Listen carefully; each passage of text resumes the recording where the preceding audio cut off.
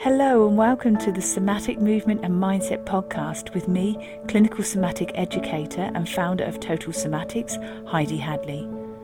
The Somatic Movement and Mindset podcast has been designed to help you gain a deeper understanding to how your mind and body work. You will learn about your amazing mind and body and why over time you can feel pain, recurring injuries and poor posture. Within this podcast, I will teach you why this doesn't have to be your future or the norm for you. Would you like to learn how to reduce pain, move freely, and gain a new lease of life? Let's get started. Hello and welcome back.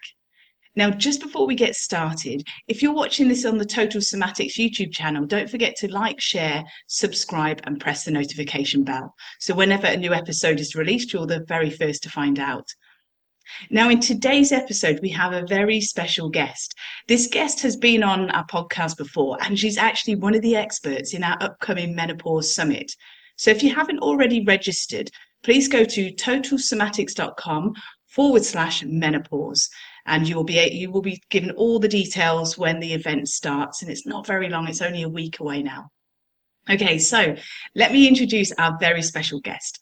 So today we've got Diane Porterfield-Bourne, and Diane is a menopause nurse practitioner. So I'm going to give you a little bit of info, and I'm going to be looking at my paperwork, so excuse me if I'm not giving you full eye contact, but I just want you to know this detail about Diane because she's pretty special.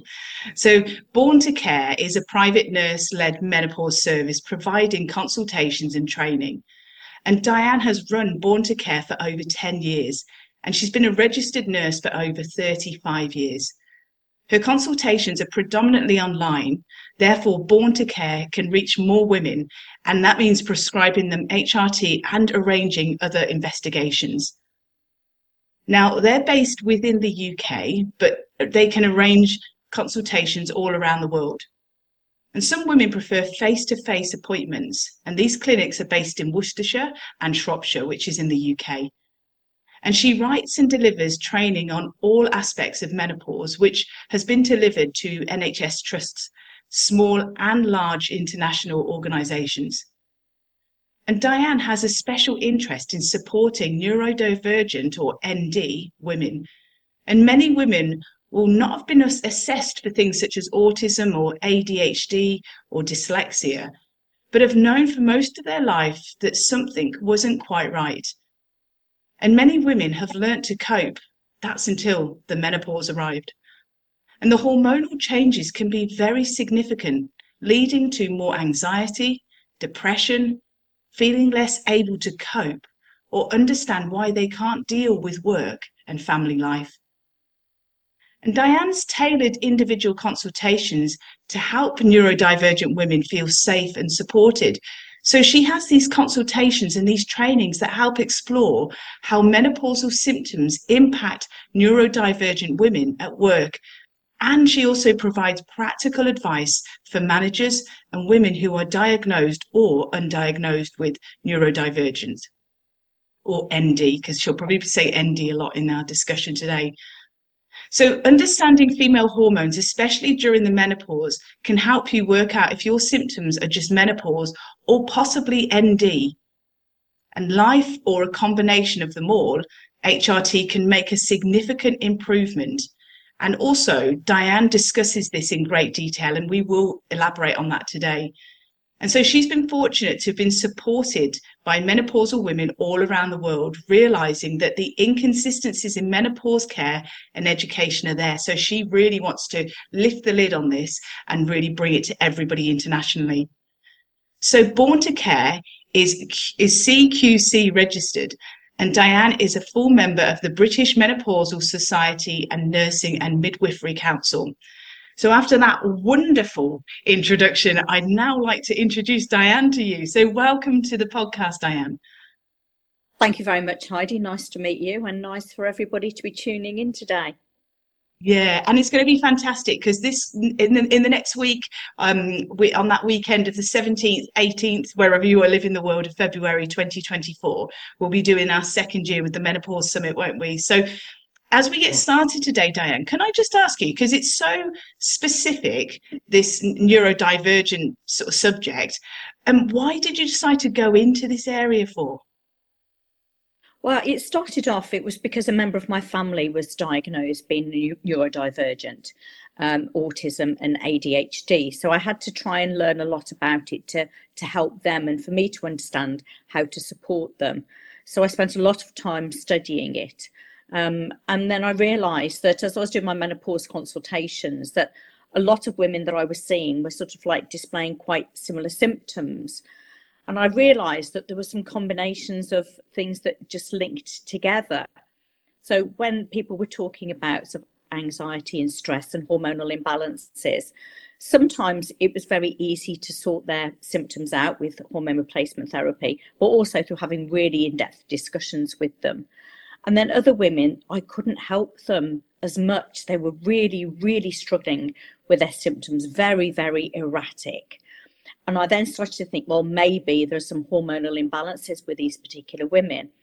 And I could then see that there were similarities between women that had ADHD and autism that learned to mask. So masking is like an ability to just sort of put on a camouflage, a pretense, a cover to go to work, to pretend to show the world that they're coping really well with their menopausal symptoms, when in fact inside they want to scream. They're really working really, really hard to look calm, professional, and do their job. So these were just normal women. So I thought, well, hang on a minute. If this is how normal women, neurotypical women, will just say, that don't have ADHD or autism or neurodivergence, if this is how they're coping, how on earth are women with a neurodiversity coping? And for me, it was a real light bulb moment. And that was about 3 years ago I had that. And then I realised that I've got to really help women that have neurodiversity going through the menopause. And so I then started to learn more about it and worked out how I could support people through my consultations and through education as well. Yeah, I mean, that when you were saying it before you actually used the word like exhausting, I thought that is exhausting because you're putting on that public face, but underneath you've got a lot going on and the turmoil. And like we've talked before, and I'm sure it'll come up in the menopause summit about how it's managing our stress, because cortisol is just not great at the best of times, but during this period of time, it's not great at all. So that's really exhausting. I mean, there was one thing I was going to ask in it, and that's that. If somebody's watching this today and they've got a question, they're thinking, well, if that's the case, how do I know if I'm going through menopause, or could it just be I've got ND, or how do you differentiate that? Because obviously you've had that experience, you're seeing a lot of that. How can we differentiate that? Or maybe they're coming together. What kind of signs would you see? So when I assess women for menopause, the majority of women I see, they'll be fairly straightforward, stress and anxiety with life, family, work. On the whole, we can manage their symptoms and everything works out quite well. And then the other groups of women that I see that are very difficult to support with their symptoms. So it's quite obvious something's not quite right. They're very sensitive to hormonal changes, particularly when they're stressed or when they're worried, but it's towards the latter part of their menstrual cycle. So this is predominantly for like perimenopausal women. So the last part of their cycle, the last 10 days before their period starts, they really find that coping is incredibly bad. They just can't cope with anything. Lots of anger issues, mood swings, poor sleep, tiredness, lack of coping, and really bad anxiety and depression. And then I thought, well, something's not quite right here. They're very, very sensitive to these hormones. So then I realised, then I started to ask them a few more questions. Have you had any premenstrual tension when you were a teenager? So yes or no. Any postnatal depression? Yes or no. Because we know that these are key indicators to things like premenstrual dysphoric disorder. So premenstrual dysphoric disorder is something that affects a percentage of women, and they do actually think that a lot of women are undiagnosed. They think that premenstrual dysphoric disorder is something that more women have, and it's a heightened sensitivity to progesterone. And so it's between, does somebody have a neurodiversity, such as autism or ADHD, or does somebody have PMDD? And the answer is it's only by thorough assessments with professionals, psychologists, psychiatrists, that run certain foundations to support and analyse and assess women for autism or ADHD. But I can work out whether I think it's menopause, because I can see that it will help a certain number of women, and other ones I'm not helping quite as much as I should be, or what I can do, because there are other underlying causes to that. Wow. I mean, it's such a complex area, isn't it? I mean, people are only now talking about ND now.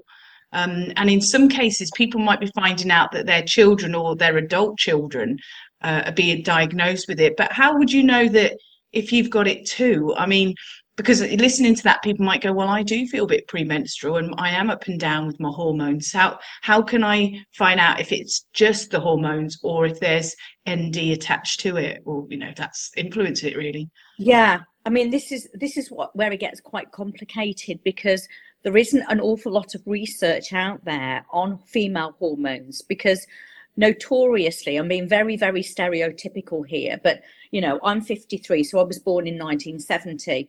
But when I was at school, there wasn't such thing as neurodiversity. We had the naughty boys at school that were very aggressive and fidgety and couldn't keep still. And that's all we thought, that they've got a problem, and that's all we sort of associated it with.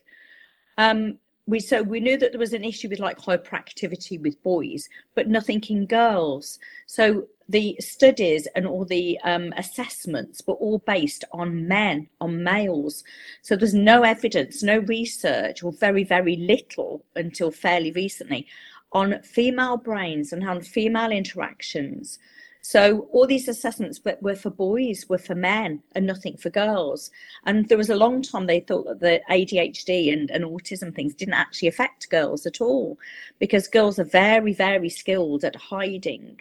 So it's all part of the social cues that they hide how they feel. So say, for example, typical would be that a girl would be sitting on her hands. She might be daydreaming, staring out the window, doodling, but her legs, she might be kicking her legs really aggressively underneath the table. And that's all part of it. But because she's very quiet and she's getting her work done, she wouldn't be noticed by the teachers. So that's the typical way how girls were undiagnosed and unrecognised. But the latest evidence in the UK, by one of the websites, I think, Staring Back at Me, is that they believe there's about 75% of women are undiagnosed ADHD.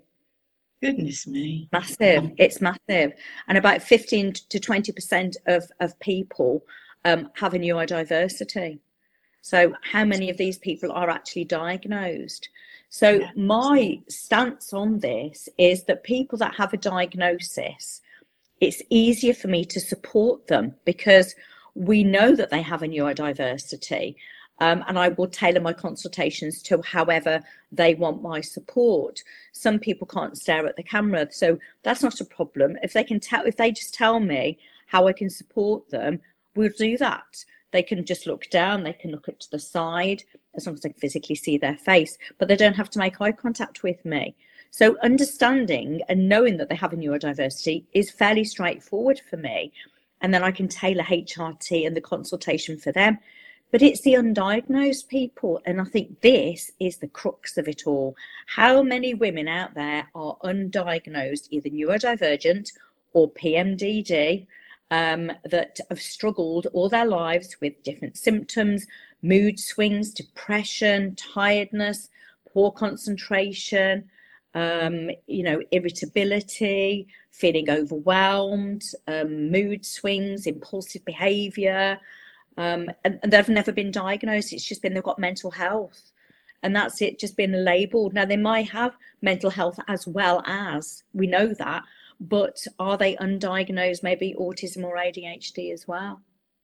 It's so interesting you say that. Have you found, though, if there's a resistance with some women wanting to get a diagnosis? Because of the lack of, it's like going back years ago when people would talk about other subjects and there was almost a stigma attached to something because there was a lack of information.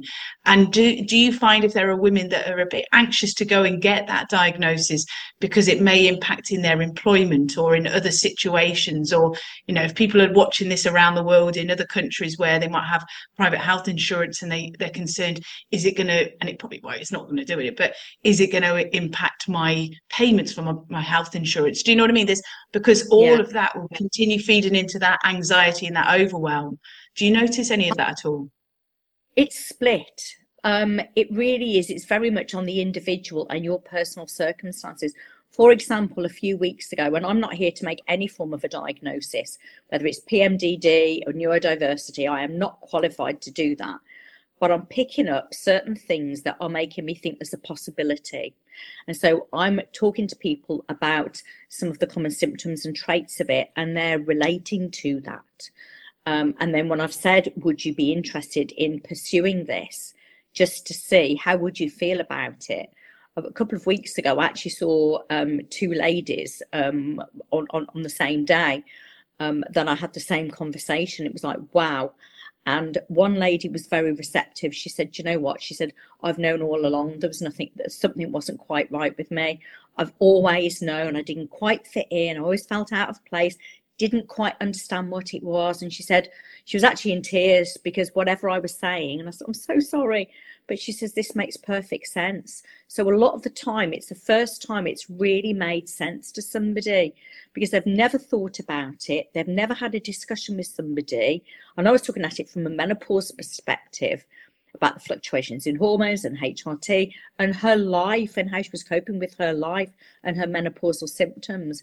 But the one lady said, I'm definitely going to go and seek a diagnosis because I think knowing would really help me. She says, because now I've got a stronger feeling that it could be this rather than anything else. But she'd known all along. But the other lady, she wasn't so sure. And I said, look, I am not here to tell you you've got to do anything or make any form of a diagnosis, but give you the means to look and research this yourself and see what you think. And I do that with PMDD as well, so premenstrual dysphoric disorder.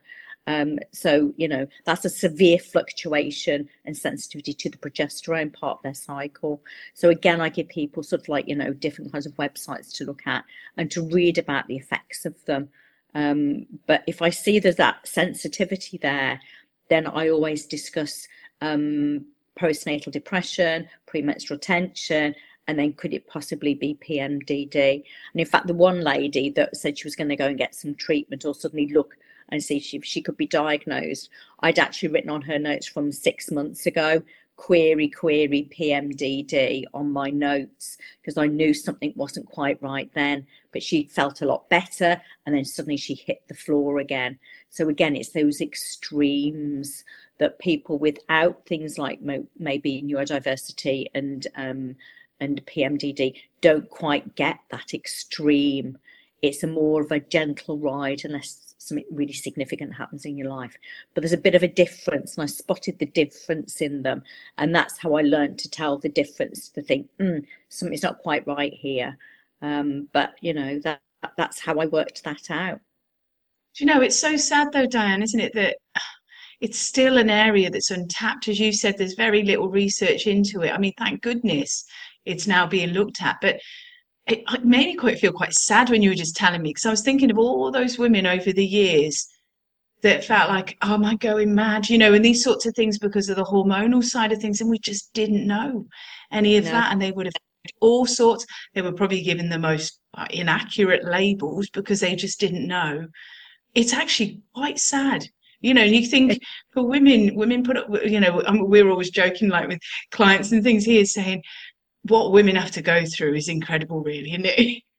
You're kind of waiting for your period to start, then you've got the whole roller coaster during that period, and then when they come to an end, it still kicks off even more then. But add ND into it or anything else, my goodness, it's unfortunate we live now, but it just made me feel quite sad about all the ladies that have come before. And again, it's the fact that some healthcare providers would wouldn't be thinking about a neurodiversity, particularly in women, because women are so good at putting on a show, putting on that camouflage that they're coping. Well, to the outside world, they're coping. And I said, I see this with women with a neurodiversity are not. It's just how you cope during the menopause. But if you think of having that added pressure of somebody with a neurodiversity, but if healthcare providers, you're going to see your doctor and they're dismissing it, saying, oh, you're a drama queen. And that's what most people were just labelled as. Mental health, anxiety. Yeah, that's all part of it, but it's not the cause of it. And it's just people having labels all their lives and not really understanding. And that's why getting diagnosis, every piece of evidence I've read, it says that a diagnosis is life transforming because suddenly everything makes sense. And with my relative, definitely. And it helps because you've got that level of understanding for everybody, for the individual and everyone around, so work and things as well. But it's very individualized. It's how that person feels. So the one lady on the one part of the day was very much, I'm going to go and get a diagnosis. I'm definitely going to look into this and find out more. The other lady was very much, I don't know. But we know that something's not right. And she knew something wasn't right because she actually told me that she's learnt to mask so well. And I was like, alarm bells were ringing as she was saying these words. She learnt to mask so well. And her husband actually came in on the conversation. He said she's been awful to live with. And I realised her blood estrogen levels had fallen. So because this is where the menopause part comes in, because her estrogen levels had plummeted, her ADHD, well, I say ADHD, she wasn't diagnosed with it, but that's what it felt like to me, potentially, that this had really come to the fore because her estrogen levels were so low. So I was addressing the estrogen levels of things for her. But her husband, she'd been really well controlled, and the bloods 3 months ago showed that her estrogen was great. And then now her estrogen had really dropped for whatever reason. And that's what I was there to change and alter and tweak and readjust it. But what estrogen does, it feeds into all the neurotransmitters within the brain. So your dopamines and your serotonins. So you can't have one without the other. So estrogen helps increase dopamine receptors, serotonin. So we need all of those. And it creates the most wonderful environment to have this feeling of wellness and togetherness in your brain, collective coping strategies. So when that goes, so estrogen had dropped, suddenly the dopamine receptors disappeared, serotonin had plummeted as well. That's why she was in crisis to me.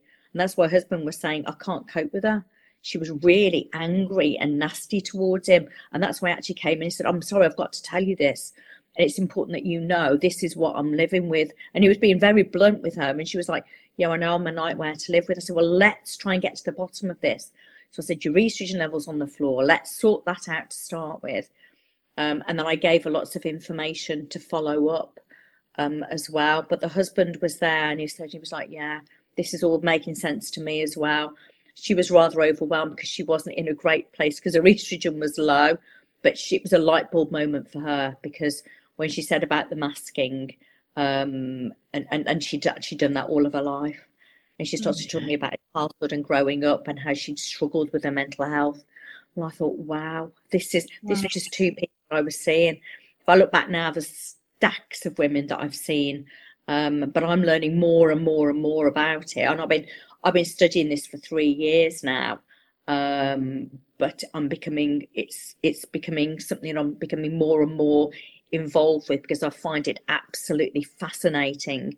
I can understand about how the hormones work in our brains. I can prescribe the medication. I can arrange the blood tests. I can teach and educate people on this. And it's the whole package. It's about that ultimate support. And that's what people need. And then obviously, if we're thinking that there's possible neurodivergence, they need to be assessed by the professionals, the psychiatrists and the psychologists that can assess, study, and potentially prescribe medications that can transform lives as well. I mean, you mentioned about like the drop in dopamine and serotonin. And for anyone listening that's not sure, those two hormones are to do with like happy hormones, pleasure hormones. So when the estrogen levels drop, likewise, those levels drop as well, don't they, Diane? And it just made me think that if anyone's watching this, that they might be asking themselves that they've had a life where they've had anxiety and mood issues. And really, they just want to know that as they move forward towards the menopause, again, what should they do if they are going into that period? What will happen as regards menopause, maybe ADHD, and their history of mood swings? What advice could you give? I know that sounds a bit of a mashup, but just wanting to put those together, because we women are used to mashups of a lot of diagnoses of things, but how can we kind of extract them? Or how would you focus with somebody with historically with mood issues, anxiety? They may have the ADHD, they're moving into menopause. What would your approach be, or what would you suggest? It's sort of like multidisciplinary. So the first of all is you should speak to a healthcare provider. You talk about the menopause, that you're probably on some medications for anxiety and depression as well. So it's about, for the majority of people, it's not about stopping those. It's about having some hormone replacement therapy as well as, and then getting your hormone levels up. So on all the evidence that I've read and all the research papers, if you can take HRT, estrogen replacement is the key to improving your dopamine and your serotonin as your brain becomes flooded with estrogen, and your coping mechanisms will be a lot better with estrogen than without them. So hormone replacement therapy is the key to this. If you can take it, the earlier the better. And although we're not about over prescribing it, but what we're trying to say is that don't be afraid to increase your levels of hormone replacement therapy if you need them. And it's about tailoring the whole of the HRT package to your specific symptoms. And speaking to health professionals. So it's a multidisciplinary. So everybody will be feeding into it. But there's so much you can do yourself to improve your mental health and well-being, because suicide is highest amongst menopausal women. And this was really quite frightening. There's a study from Dr. Sarah Cassidy that said undiagnosed autistic people have a higher risk of dying from suicide. And this is what I'm really, really concerned about, are the people that aren't being diagnosed, that have missed out. So people with significant mental health that we're just not picking up. And these are the people that need some support. So today, it's about raising awareness more of the undiagnosed, the potential undiagnosed autistic, ADHD, a dyslexic. Is it that you've got premenstrual dysphoric disorder? They're so intertwined. All we can say is that if you've got premenstrual dysphoric disorder, you've got a higher incidence of having a neurodiversity as well. And if you've got neurodiversity, you've got a higher incidence of having PMD as well. They're completely interlinked. And we haven't got enough knowledge at the moment to be pulling things apart. But it's really interesting that how the sensitivity in, we call it the luteal phase of the menstrual cycle. So that's about 10 days before your period starts. It's when the hormonal fluctuations, the progesterone and the estrogen, the progesterone spikes, and then everything falls down. But with PMDD, they realise that it does something to the brain. It's incredibly complex, but it's something that goes on the brain. People with PMDD, they have this very sensitive reaction to progesterone within the brain that people with PMDD just do not have, and that's the difference with it. So again, it's differentiating between what's PMDD and what's neurodiversity, and it's only these real specialists that may know, or we will never know, but we will treat with hormones and assess how you feel with a level of understanding about hormone replacement therapy and what you can do personally to improve your own dopamine and serotonin levels as well. I was just going to ask this question here, Diane, and I know we've covered it in depth in our previous podcast, so I'm going to put the link in the show notes and things. But I just know that because a lot of people still mention about the Menopause Summit from last year, and of course this year they're looking forward to it, and your discussion with me in the previous podcast. And even I was talking to a few people in the last week and saying that you were coming on the show and things like that. Yeah. But there's still all this thing about, oh, I don't want to take HRT because of breast cancer. And I thought, is it possible just to mention a little bit about that? Because that could be Yeah, still feeding their anxiety with the whole, I don't want to take hormones, I don't want breast cancer, I don't want this. Is that all right, just to clear that up? And I know you've mentioned it before, but I thought it would just be really good if that's an anxiety or a concern with somebody now. absolutely. So this stemmed back from some research happened in 2002, 2003, 2004, the Women's Health Study and the Million Women Study. So what happened, they did some research. It was an American study on older women, and they were given the oral forms of estrogen and the equine. So they weren't body identical HRT. So it was a very older version of HRT. They realised that there was some kind of, they spotted a link that these women would have higher incidence of breast cancer. So the research wasn't conducted properly. It was literally stopped about maybe half, 2/3 through, something like that.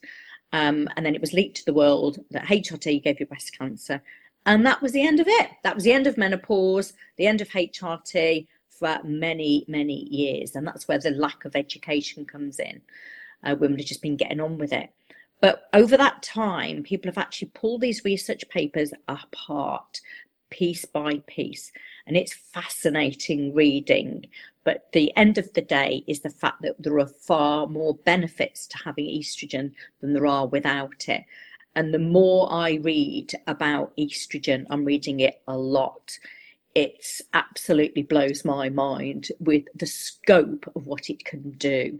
It helps with musculoskeletal pains, it helps with brain fog, it helps prevent heart disease and stroke, it helps strengthen your bones, it improves your quality of life, it reduces all of your menopausal symptoms.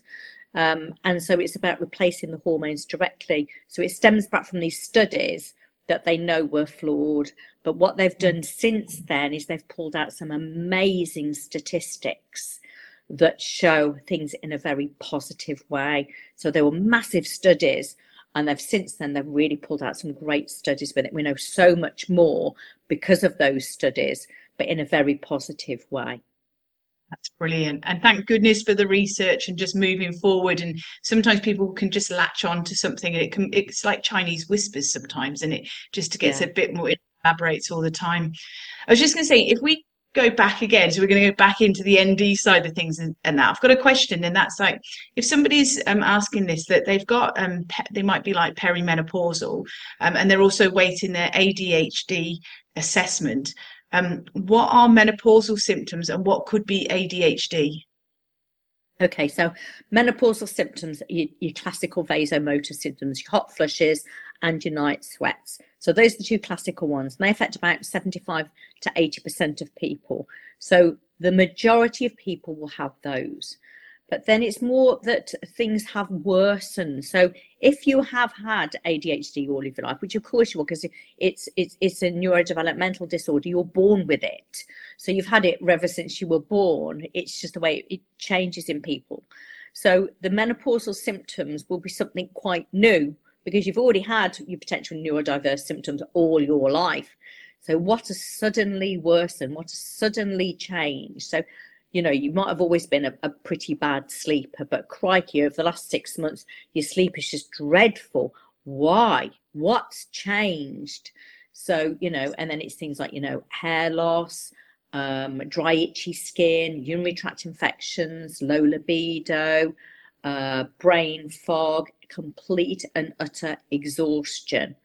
Those are the kinds of classical menopausal symptoms. Palpitations, numbness to your fingers and hands. Like I said, the musculoskeletal conditions, aches and pains are really significant with women due to lack of estrogen, because we have estrogen receptor cells all over the body. And so this is why estrogen replacement therapy for people that can take it, it should be first line choice.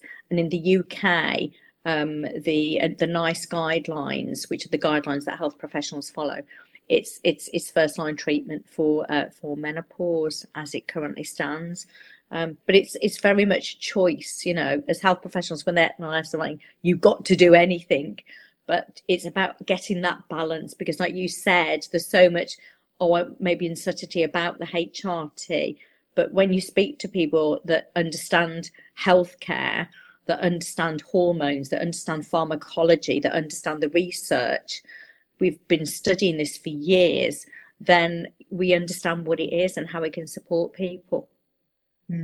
So what would you say, so that's like the menopausal symptoms, what would you say ADHD, so again people can see there's the difference there? I mean, that's this huge subject.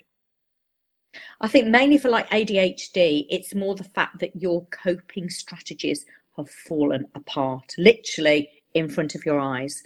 So again, being very stereotypical, so not offending people, but as a woman, we're so used to spinning plates, and we keep those plates spinning: work, children, home, relationships, shopping, emailing, working, looking amazing, going to work, sorting kids out, going to the hospital for operations, carry on spinning those plates.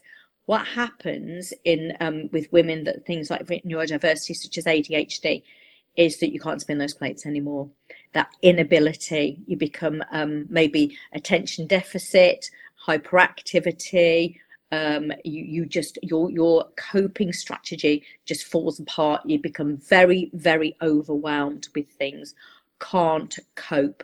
You take the eye off the ball and you stop those plates from spinning, and suddenly it all comes crashing down. So mood swings, impulsivity, tiredness, very, very anxious. And then things like autism, you know, it's more the sensory things, and you become completely overwhelmed. Maybe you've managed to cope pretty well with your autism symptoms. You've got your own mechanisms for dealing with them. Very rigid. Most autistic people have got very rigid guidelines. They don't like change. Again, I'm being very stereotypical. Not everybody's the same, but they don't like change. They like to know what's happening and when. So when their hormones are changing, suddenly they're late for work because they overslept, because they're exhausted. That's not them the whole of the day. Then they've missed their bus, you know, and it sets that, you know, it might be that people that don't have a neurodiversity, well, I'll just get the next one. But that could be a really big thing for somebody. And then add in that anxiety as well. The fact you're going to be late for work, you might have missed a meeting, you're all flustered, you're anxious, you're stressed. So as your cortisol goes up, that impacts on your progesterone as well. So if you're mid-cycle or just about to start your period, when your progesterone is at its worst possible time, that progesterone spike has caused that sudden change in the brain activity, and the bigger the cortisol just fuels that, then, you know, you can see how this happens. And like I said, suicide is the one thing that I think we need to be really, really aware of, because this is something that I spotted. I was talking to some researchers about this a few months ago, is that if you know, undiagnosed neurodiversity, autism, is about 85%, then, you know, what are we doing about it? High risks of suicide. So with women that have either a neurodiversity or undiagnosed PMDD, their risks of suicide are really quite high. So if there's about, you know, if the highest rates of suicide are in menopausal women, and undiagnosed women are at the high risk of taking their own lives, as well as women with PMDD, then we need to be addressing this, and we need to find out more about the causes of it and how we can support them, but making people aware that if they are really, really struggling with their mental health, particularly during the menopause, when those estrogen levels are fluctuating and predominantly falling, their dopamine, their serotonin will be falling as well. All their coping strategies will be falling apart. It's a domino effect. Once one starts, everything else will start to fall apart and unravel. And so it's our responsibility as health professionals to say what's going on here, and reaching out to people and giving them support that they need, and looking at what are the causes of this. Is it purely just the menopause, or do we have menopause with underlying either PMDD or neurodiversity? Wow.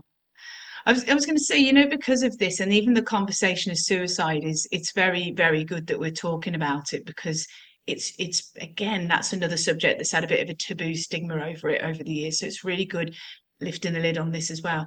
But you know, with ND, do you see it following through the generations, like from the grandma to the mother to the daughter? Because, you know, you'll hear people go, wow, I asked my mum how she went with her menopause and she sailed through it or she had a terrible time. They might be the same or it might be different. But is there a generational thing with ND, which of course we didn't know before? What have you picked up with that? Well, there's a genetic link. They don't understand about the genetic link, but there's a genetic link. So basically, it's passed on within families. So if you just look at your wider family, if you know somebody has a neurodiversity, or you strongly suspect that's what it is, I think it's better if people have a diagnosis, and then you start to look at the wider family. It can skip generations. That's what some of the evidence is saying, but there will be members of the family that you will then think, oh yeah, I remember that Uncle so and so had this, or my grandmother was like this. Maybe something quite similar. Well, that sounds like my grandmother. She felt like that. She responded during the menopause like that as well. So you will start to see things when you start to look at your wider family, because it is passed on genetically. So like I said, but they just don't know what exactly, how exactly, but it definitely runs in families. So if you've got one child that's got a neurodiversity, there's a lot, I think it's, don't quote me on this because I'm not a specialist in this area, but there's around about a 50% chance that another sibling will have a neurodiversity as well. Goodness me. So we really are on the cusp of something here, aren't we? This is really going to explode in the next few years. A lot more research into this, thankfully, as well. I just wanted to ask a question, and that is, how can HRT help with menopausal symptoms and also ND traits? Okay, so the ND traits, there are some very specialist ones. So things like ADHD, it's more about impulsivity and extreme mood swings, increased anxiety, low self-esteem, and then just general coping strategies. And then the autism side of things, it's more about the needing certain predictabilities. So the autistic ones aren't quite so evident during the menopause. Again, I'm not a specialist in this, but I'm just focusing my knowledge and understanding around the menopause. But it's the ADHD women that we're realizing there's a lot of women that are undiagnosed when they hit the menopause. So it will be that their symptoms will be that unpredictability. They can't cope like they used to. Now, all women will have a feeling that they can't cope like they used to, but it's like going between 1 and 100. So like some people might just be like, between 0 and 30. Oh, it's not too bad, but yeah, it just makes some tweaks and adjustments.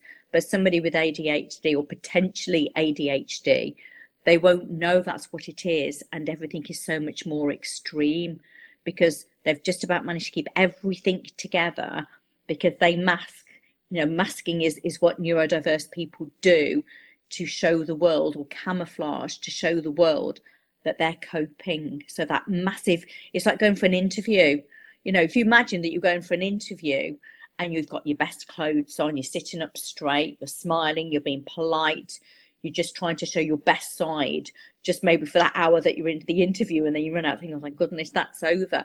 But if you can imagine that you've got that pretense, that camouflage, that acting to cover something that you don't want other people to see a side of you, that was going to be incredibly stressful. So tiredness, extreme exhaustion will be significant symptoms. But again, you get that with the menopause, but this is more extreme with the other things going on as well. Like I said, when I'm assessing people, it's I can tell what somebody's just classical menopausal symptoms.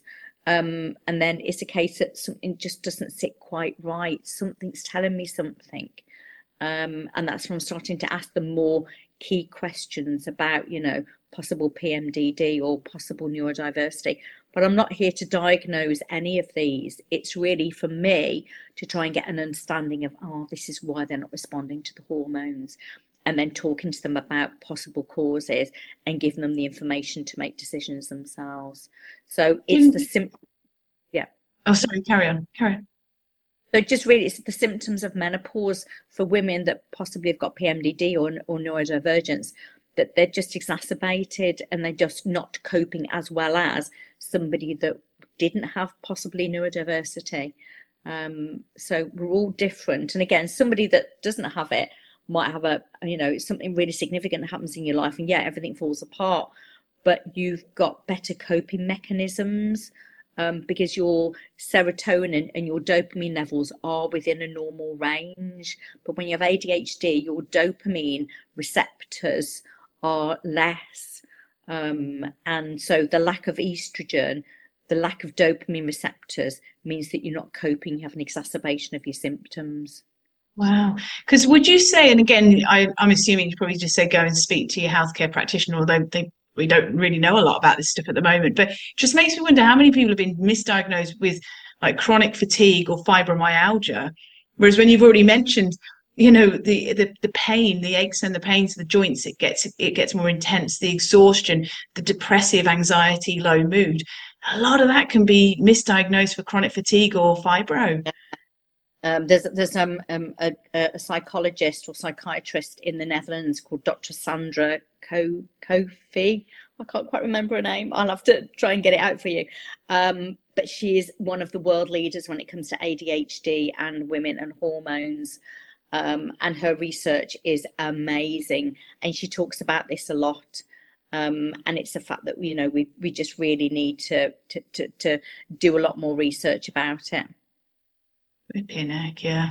Wow. Oh, wow, Diane. You've really opened my eyes today. I am sure everyone listening to this has. Crikey. I mean, you even go away and I'm starting to reflect now and I'll listen back to this episode and think, oh, because you do start thinking to yourself when you think of the fluctuations, because when you mention that percentage, that's a high percentage of women that are undiagnosed, aren't they, as well? Wow. But if you think back, like I said, I remember being at school and it was the fact that, it just wasn't, you weren't assessed, you weren't diagnosed. So people of my age that are now in the throes of menopause, in their early 50s, they were never picked up, never diagnosed. So they've probably just been labelled as having mental health and never really looked into this. But because I'm a menopause nurse practitioner and I'm focusing on menopause, HRT, hormones, but I've got a real special interest in supporting women with neurodiversity that have a diagnosis, but those that potentially are undiagnosed. And these are the women I want to reach out to. I want to see how many women out there that either are diagnosed or undiagnosed, but they're just not coping. And this is all over the world. I actually had a consultation with a lady in Canada a couple of months ago because she wasn't getting the help with her menopause. She suspected she got ADHD, but she wasn't getting help with her menopause. So I had a consultation with her and I explained the importance of estrogen. And she says, nobody here is aware of this. I'm not getting any support for it. And she was really struggling with her mental health. So much that we need to do and be aware of this. But this is something that I'm very keen to push, promote, encourage, educate. And it's reaching out for women that if they think they do potentially have something like neurodivergence. Like I said, I'm not here to make any diagnosis, but menopause is one of those life events where everything falls apart, like when your periods start, postnatal depression, and when periods end. And this is the point that I can come in and say, right, let's look at your menopausal symptoms with all these other women that I've seen, things that work out fairly straightforward, fairly normal, and people that don't. And something's not right. And that's my experience as a nurse assessing this. Something doesn't sit right. Something's telling me it's not. Something needs adjusting. You need another diagnosis. And these are the women that I'm talking to about other things as well. And it's fairly clear for me. It's quite easy to spot these people that something's not quite right, because I just have to read through their information, their symptoms, how severe their symptoms are, when their symptoms are happening, what's triggering it, what's working, what isn't. It's like, okay, something's not sitting right here. And that's when I'm thinking there's a possibility of potentially PMDD or a neurodivergence. Wow. So because you speak to people internationally, Diane, I'll make sure that in the show notes attached to this episode, there'll be lots of ways that they can connect with you. But how could they connect with you? Because, obviously you and I are talking from the other side of the world, but you do see people internationally online. How can this work on an international basis as well as within the UK? Well, I support people in Europe as well. So obviously, I can only prescribe medications if you actually live within the United Kingdom. But having a consultation with somebody, it doesn't matter where you are. It's just having internet, you just need to register with me. So it's contacting me, which you put the email address up, but it's Born to Care, and getting in touch with me to book a consultation. We send you out lots of information, really discussing about your symptoms, your past medical history. And then with that, I can go over your symptoms, and through a consultation, then we can start to work out. But most often in the early stages, it's not that obvious. It's then sort of like once we get you on hormone replacement therapy, or maybe you're not on the right hormone replacement therapy, and a lot of people aren't on the right hormone replacement therapy. So I'm often adjusting and tweaking and changing around until it's right for them. Then we can really evaluate, well, okay, well, you should be feeling a lot better now. So why aren't you feeling better? What's going on? If nothing significant has happened, then I can see by their symptoms why their symptoms so significant. So people can contact me online, and we can do an online consultation. We can write to your doctor wherever you are in the world. It doesn't make any difference, as long as they have an email address, either to hand email to you or to your family practitioner.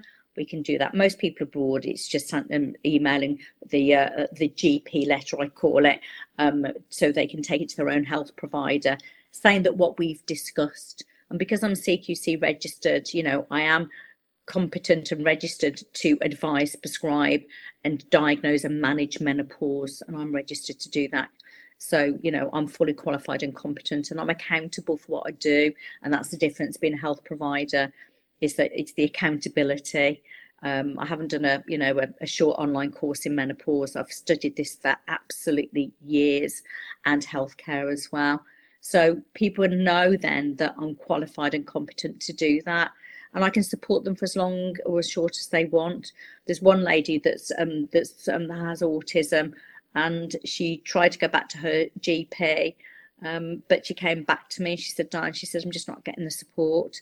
So I'm still supporting her to prescribe for her, because she knows that I understand her and I know what to do. And I tailor consultations, so we always have a bit longer, because if you've got a neurodivergence, maybe there's some issues with confidence, maybe that you're late. A lot of ladies forget the appointment and they're a bit late coming, because it's, again, it's all part of it. If they're not coping, they've completely forgot, because of they're just quite disorganized. Oh gosh, I forgot about that.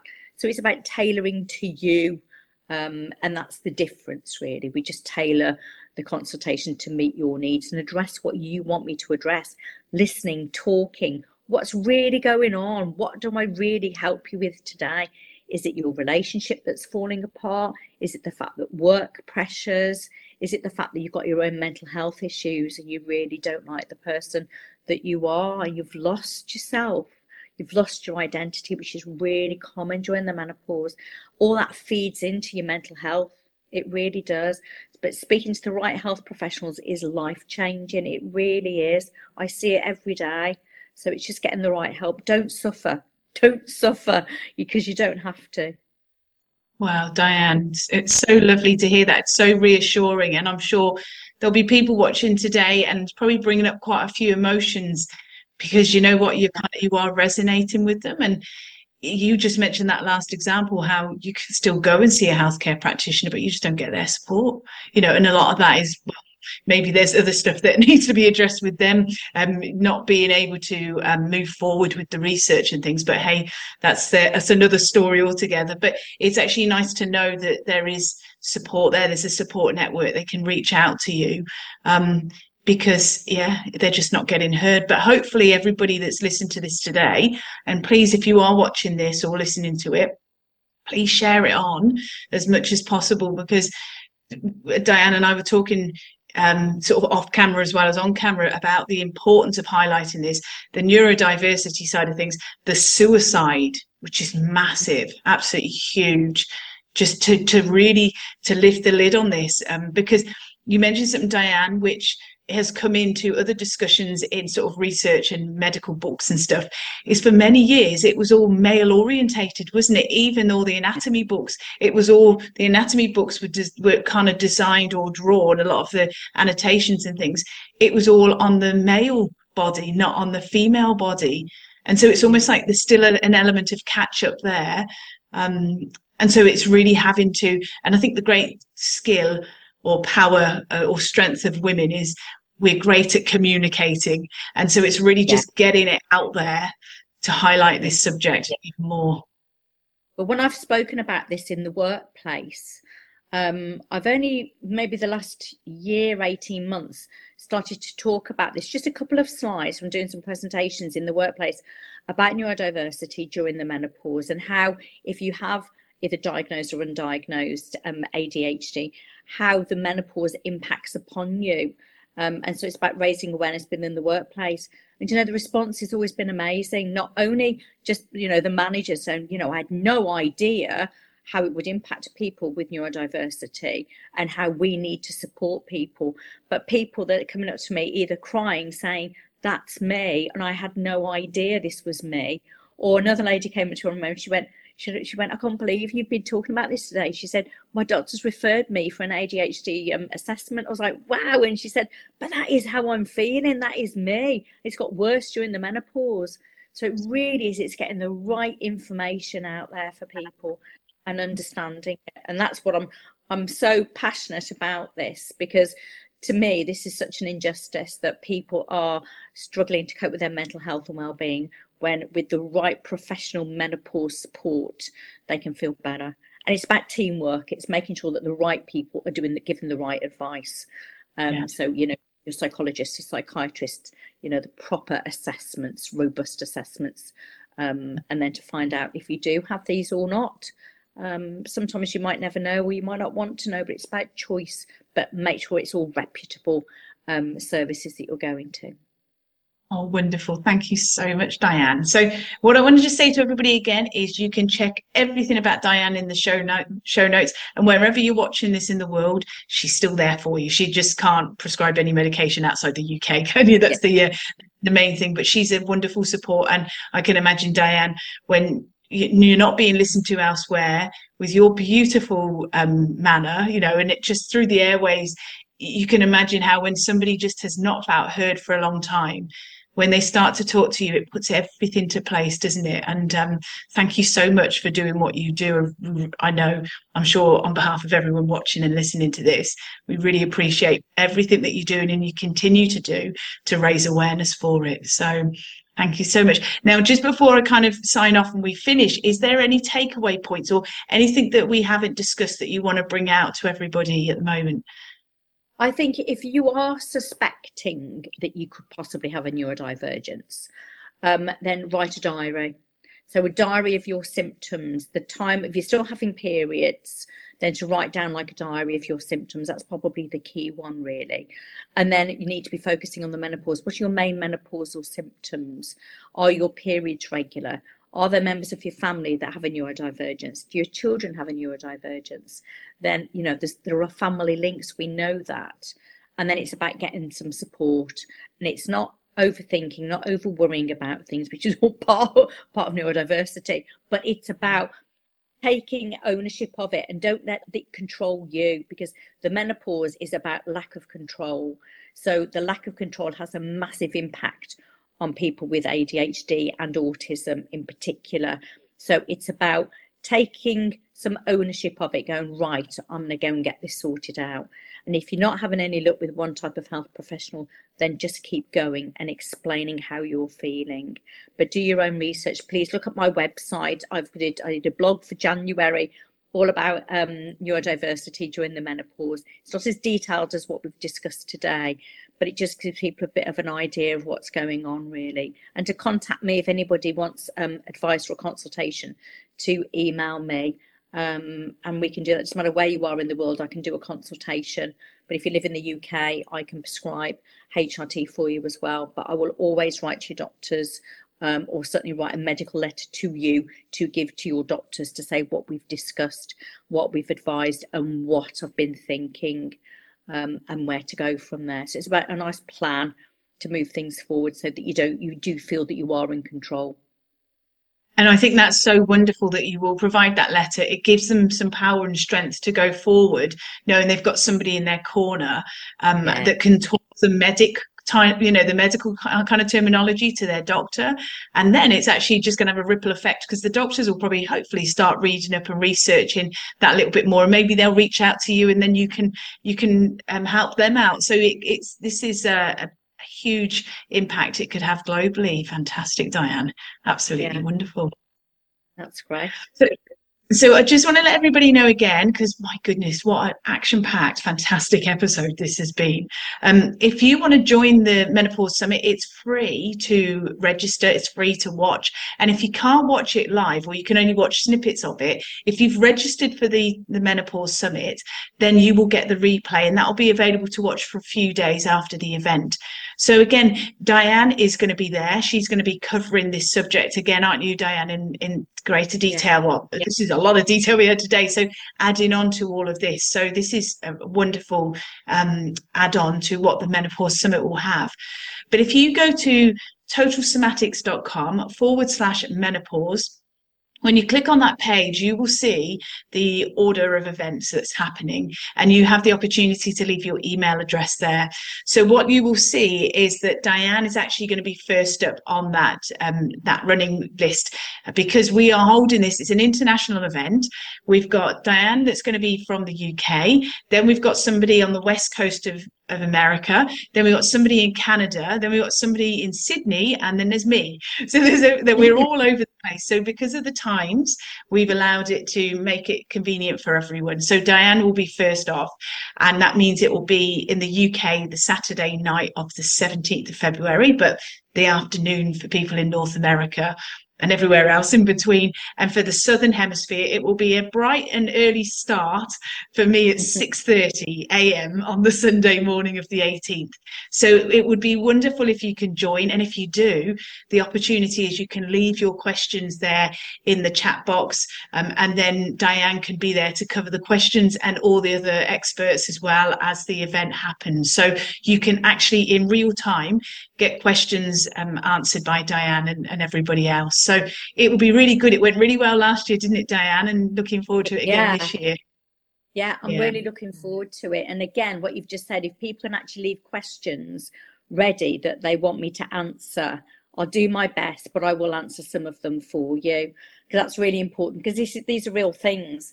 And the one thing about the Menopause Summit last year that really shocked me was that women, no matter where they lived in the world, we're speaking to people from Canada and Australia, they're still experiencing the same symptoms, the same issues that people are in the UK as well. It's a worldwide issue that women just are not getting the support and the acknowledgement and the managing their menopausal symptoms in the right way. So, yeah, knowledge is power, as they say. So, yeah, that's what we're going to be doing at the Menopause Summit. So I'm really looking forward to it. And I'm kicking it off. I think I start at 8. I think it's 8 o'clock on Saturday the 17th. I think, Saturday the 17th of February. Fantastic. So I can't wait. So I'll be here with my nice green tea to start the day. So as you'll be then setting off to go to bed later, we'll be starting. It's wonderful, isn't it, the internet, how we can connect like this. It's absolutely marvellous. I know. It's brilliant. It is crazy, isn't it? But thank you so much, Heidi. It's lovely to see you, and thank you for letting me explain about menopause and hormonal changes during the menopause. Oh, bless you. Thank you. And thank you, everybody, for watching or listening today. And I'm sure you are with me in thanking Diane so much for spending so much time we've taken into her evening. So thank you so much, Diane. Hopefully you have a lovely sleep after this. But yeah, thank you, everybody, for watching and listening today. And as always, stay connected. There's lots of ways you can stay connected, but especially totalsomatics.com/menopause. Come and join us. It's going to be really good fun. And it's only a week from now, so next weekend. So see you soon. All my love and best wishes. Take care. Bye. Thank you for joining me today. If you've enjoyed this episode, please leave a rating and also forward this on to somebody you know will benefit. To learn more about pain relief, plus how to improve your health and well-being, go to totalsomatics.com. Until next time, take care.